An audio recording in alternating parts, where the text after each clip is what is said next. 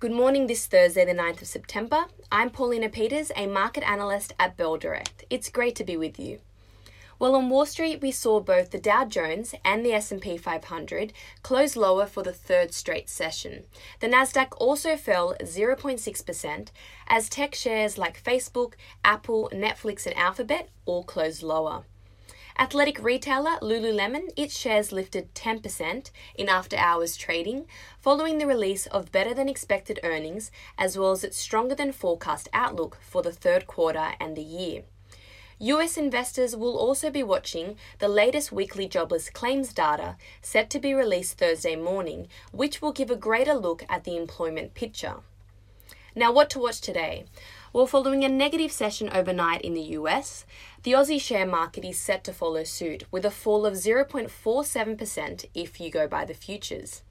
In terms of economic news, the ABS will publish its weekly payroll jobs and wages data for the fortnight to August 14, and RBA Deputy Governor Guy Debelle will deliver an online address tonight at the Asian Securities Industry and Financial Markets Association Compliance Week conference.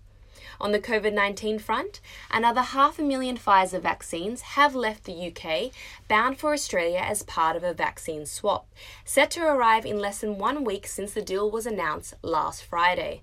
The Federal Cabinet also discussed last night the changes required to lift Australia's overseas travel ban as early as November, which should be announced in the next few days. So continue to keep an eye on travel stocks like Qantas, QAN, Flight Centre, FLT, and Webjet, WEB.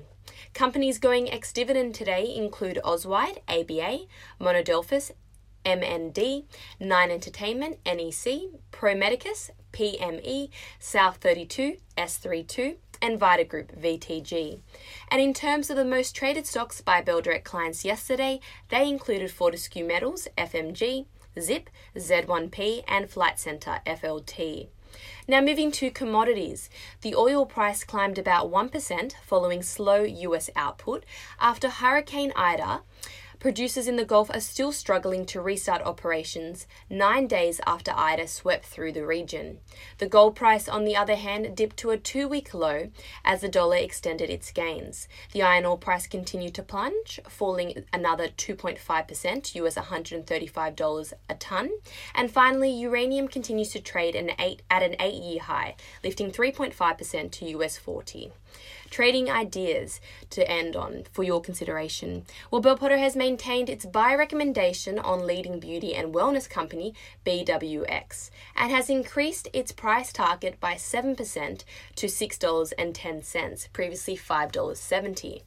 BWX delivered solid financial year 2021 results despite ongoing COVID-19 headwinds, reporting revenue growth of 3.4% and EBITDA growth of 11.6% to $34.5 million, which was in line with guidance. The business has also now raised $85 million to buy 50.1% of a leading Australian prestige brand, Go2 Skincare. This partnership will underpin BWX's solid growth trajectory, expanding the group's direct-to-consumer exposure, and will see both businesses work cohesively to accelerate Go2's international footprint. BWX fell about 1% yesterday to $4.85, which implies about 26% share price growth. To end, bullish charting signals have been identified in Cobalt Blue, COB, MedLab Clinical, MDC, and KTing, KTG, according to Trading Central. And that's it for today. I'm Paulina Peters with Bell Direct. Stay safe and happy trading.